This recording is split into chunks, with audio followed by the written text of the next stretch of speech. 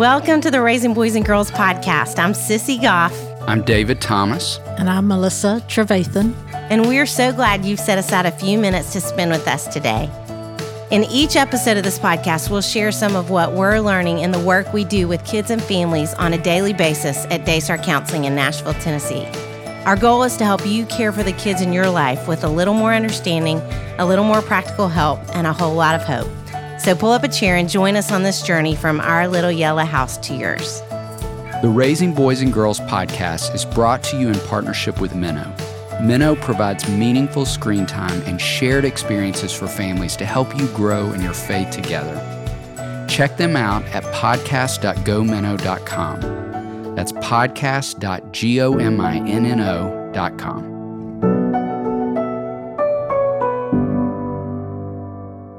Happy New Year, Sissy Goff. Happy New Year, David Thomas. It is 2022. I cannot even believe it. I can't either. We needed a new year. We did need a new year. And I've been laughing about that meme that's circling around about not claiming 2022 as your year, but to sneak in quietly from the back door. Because who knows what this year may hold. It's going to hold good things. It is. Yep, I'm going to channel my 7. It's going to be a great year. It is going to be a great year. And before we talk about new and good things, we've been talking so much in this season about modern parents, vintage values. And some timeless truths. Yes. And we've been talking about what we want to bring back and asking a lot of guests what they want to bring back from their growing up. So let's have our first, what do we want to bring back in 2022? Well, I just watched the redone, I don't know what the official word is, episode of The Facts of Life. Oh my goodness. And Different Strokes. And, I think that's probably what I would want to bring back. I have been a little under the weather for the last couple weeks. I've been watching a little more TV than usual. And I just am struck again to go from some of the newer shows that are dark, just even the comedy is so dark, to The Facts of Life or to Arnold on Different Strokes was like such a breath of fresh air. And I think that's what I want to bring back. I was talking to somebody about that the other day about Ted Lasso. Like, surely the networks are going to realize we don't just love dark. We love Ted Lasso. Let's bring back some fun, happy shows with good theme songs that will hum. I'm all for that. Yes. And while you were under the weather and watching your shows, were you playing with your new light bright too? Speaking of things to bring back. I got a light bright. A very sweet new friend sent us gifts based on the podcast. I got a light bright and you got a Jenny's ice cream card. Yeah. And I've already been to ice cream. I can't wait to come over and see what you built. I know. You're going to have it out on the counter, your new design. I will. Well, you know what I'd bring back? What? We just had this hilarious moment in my kitchen where my kids who are all college age now were talking about that it's like a common thing to have mixers at a roller skating rink. And I'm like, wow. Oh, y'all, so much of my life growing up happened in a roller skating rink. Yes. And I grew up in a small town, so that was like a hangout spot. And we started laughing, telling stories, and they could not wrap their minds around the fact that their mom and dad used to couple skate, that I could skate backwards. You could, David? Oh, and in circles. Like, I can still hear the DJ calling out, couple skate only. I can hear it right now. And so we did a little demo in the kitchen of how we would skate backwards. Yeah. And they may have turned their cameras on because it's so comical to see two old people demonstrating how this happened. I'm going to text your kids. Could you not skate backwards? I was not a very good skater, no. Really? I tried hard, but I couldn't do it. Oh my goodness, yes. No, that's amazing. Yeah, I can hear it like it was yesterday. And then he'd say, all skate and skate slowly. So funny. All those commands from the roller skating rink. It's fun to think back. Commands. Yes, it is. It's fun to think back. The awkward years. The awkward years. It may not be quite as much fun to jump into the topic we're going to be talking about today, which is respect. I was trying to say that weighty, which is easier when I have a cold. Respect. But it is an important topic to talk about. It is an important topic. And we hope we make navigating disrespect and moving kids toward respect a little bit easier. Yes. I feel like we should probably break out into song. R-E-S-P-E-C. David, we won't, since we're not at you. singers. But if it gets too heavy, we may break into a Okay, chorus that's from good. time to time. But let's talk about a few ideas for making this more manageable. And the first thing I would throw out is that I think we have to teach it. I think kids learn respect no different than they learn to ride a bike or swim in a pool. We can assume it's instinctive. And again, we've talked about where kids can bend in certain directions more naturally, but I think we need to assume that all kids need to be taught what it is and what it looks like. So something I've taught before on the podcast, but I'd remind you again, is that for those of you listening who have kids 12 and under, those kids are, in terms of their cognitive development, in what we call concrete thinking. So the world is very black and white. And respect can be an abstract concept to a lot of those kids in particular. So we want to break it down, making it black and white, working with the mechanics of respect. We want to talk about tone of voice, volume, eye contact, folded arms versus open arms, angry face versus soft face. I once worked with a boy who he would squint his eyes a lot when he was angry, like the Marvel character who shoots laser out of his eye. And so he could be saying really respectful words, but his eyes and his tone were sending a way different message.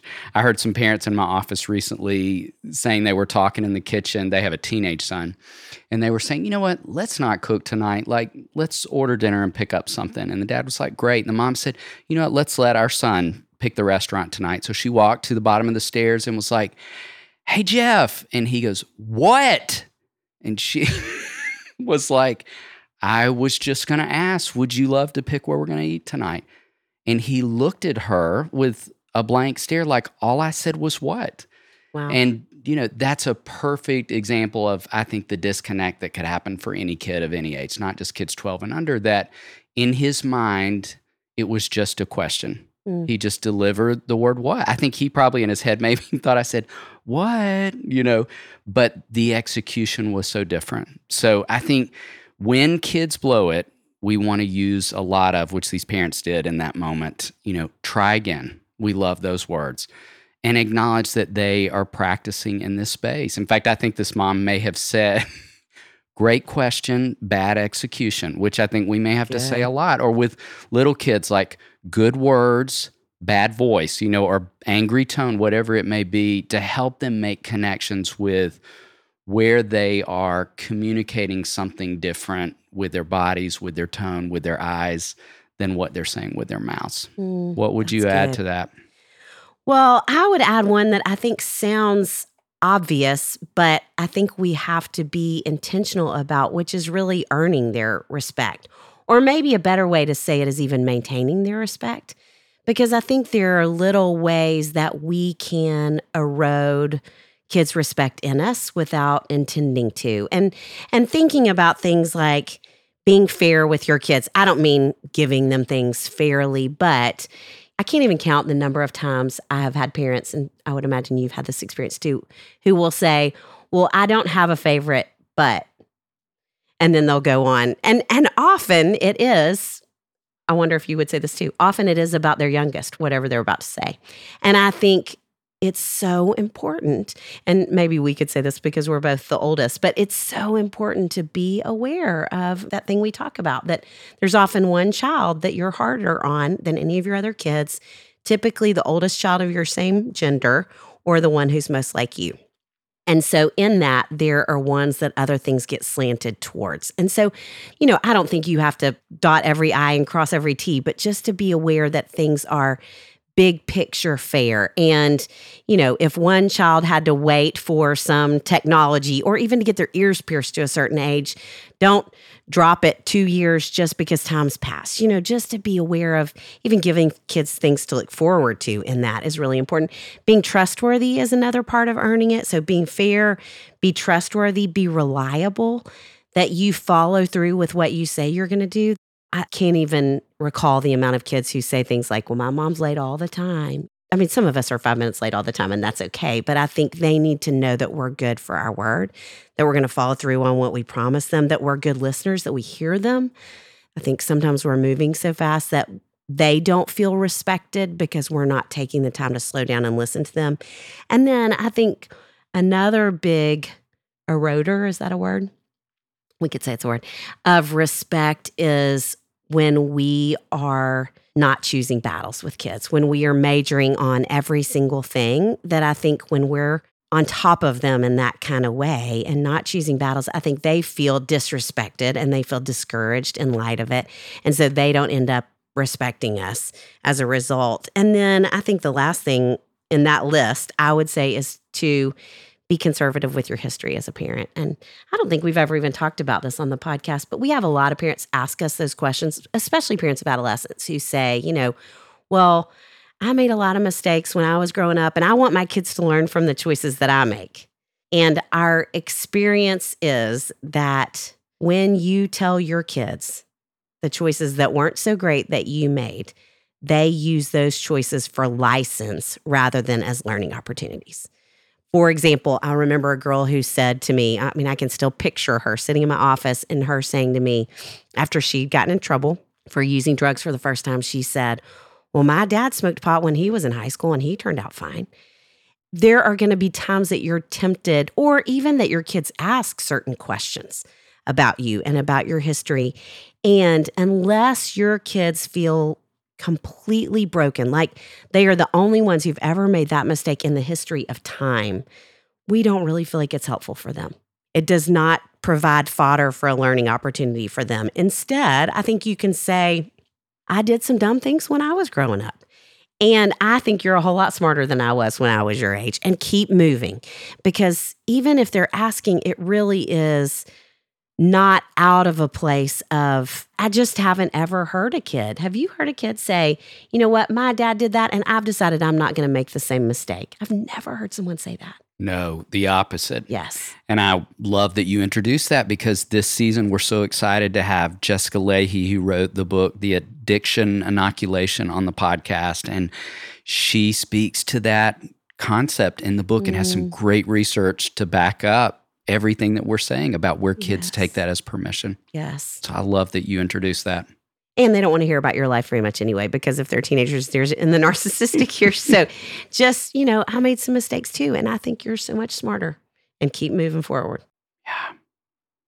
Great stuff. And I would add to it, we want to encourage parents also to model respect. You've heard us talk on this podcast about how kids learn more from observation than information, and just pay really close attention to all of your exchanges. We just finished the holidays, and this happens every year in my counseling office. Without fail, I will have kids, usually somewhere in mid to late adolescence, start to talk more about their parents' relationship with their grandparents. It's like it clicked for the first time. My grandparents are actually my mom and dad's mom and dad, and making connections in those relationships differently than they could earlier. And certainly that could happen with younger kids, but every year without fail, I will have some kid who will talk about how their mom talked to their grandmother, their dad talked to their grandfather, and this awareness of where they can be disrespectful sometimes to their own parents when we talk so much about the importance of respect with parents. So just lean into the importance of that, and knowing that kids are watching all of those exchanges. We are so thrilled to be partnering with our friends at Minnow to bring back the Raising Boys and Girls podcast. We all know that devices are here to stay. So if you want to make screen time meaningful for your kids, Minnow is for you. A new streaming service designed just for kids.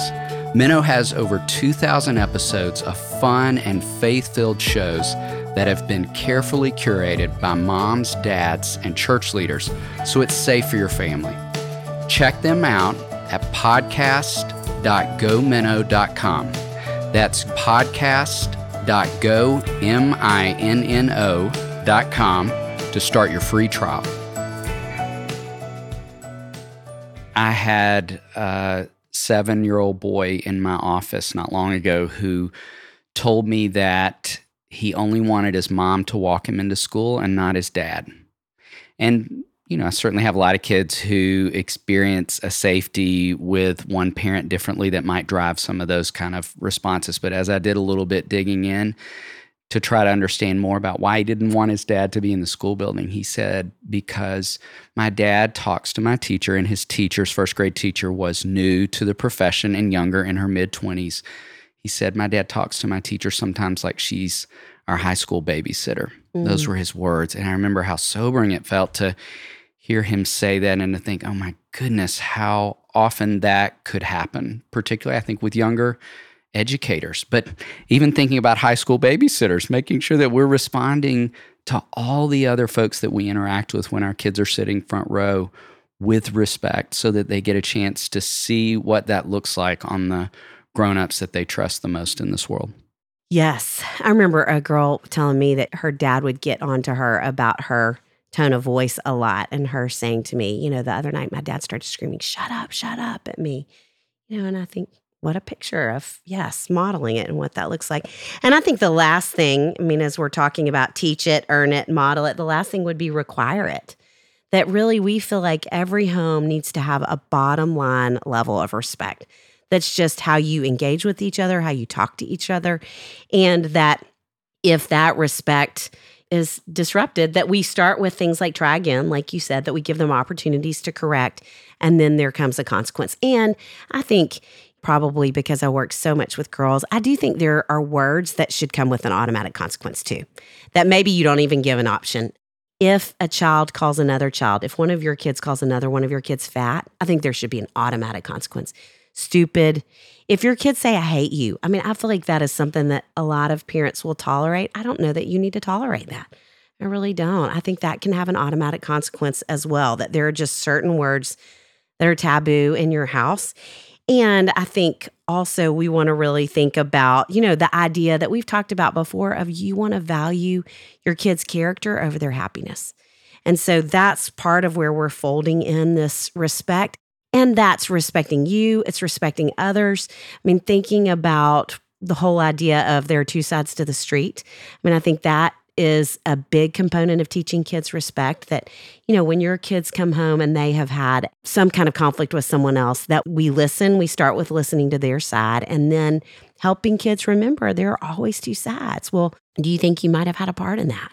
What could you have done differently? I think that teaches them respect and relationship, which is so important. And then, one thing I think I would say, David, too, that we haven't talked as much about, but I think respecting yourself in front of your kids is so important, that how you talk about yourself, and, probably because of sitting with girls so much and sitting with their moms and knowing, what we talk about all the time, that girls tend to blame themselves for things and boys tend to blame others. And I think it's not just little girls, it's women are so hard on themselves. And if you as a mom speak negatively about yourself in front of your kids, I think they can not only not respect you as much, but in turn end up not respecting themselves. I will never forget a girl that I was working with, and she felt like she was overweight. And she said to me one time, Sissy, I hear my mom talk about her body all the time. And she said, if my mom thinks as poorly as she does about herself, I can't imagine what she thinks when she looks at me. Just a good, sobering reminder for us to be aware. What are we communicating about ourselves in front of our kids? Because that's going to be their internal voice about themselves too. So respect in all the places and all the people. Great. We talk about some intentional practices. Let's camp out there for a few minutes. Yes. Okay. One intentional practice I would talk about for girls, because I just have this conversation all the time, is as parents, if you're in a 2-parent household, if you're not parenting on the same team, I think kids will often lose respect with one of you.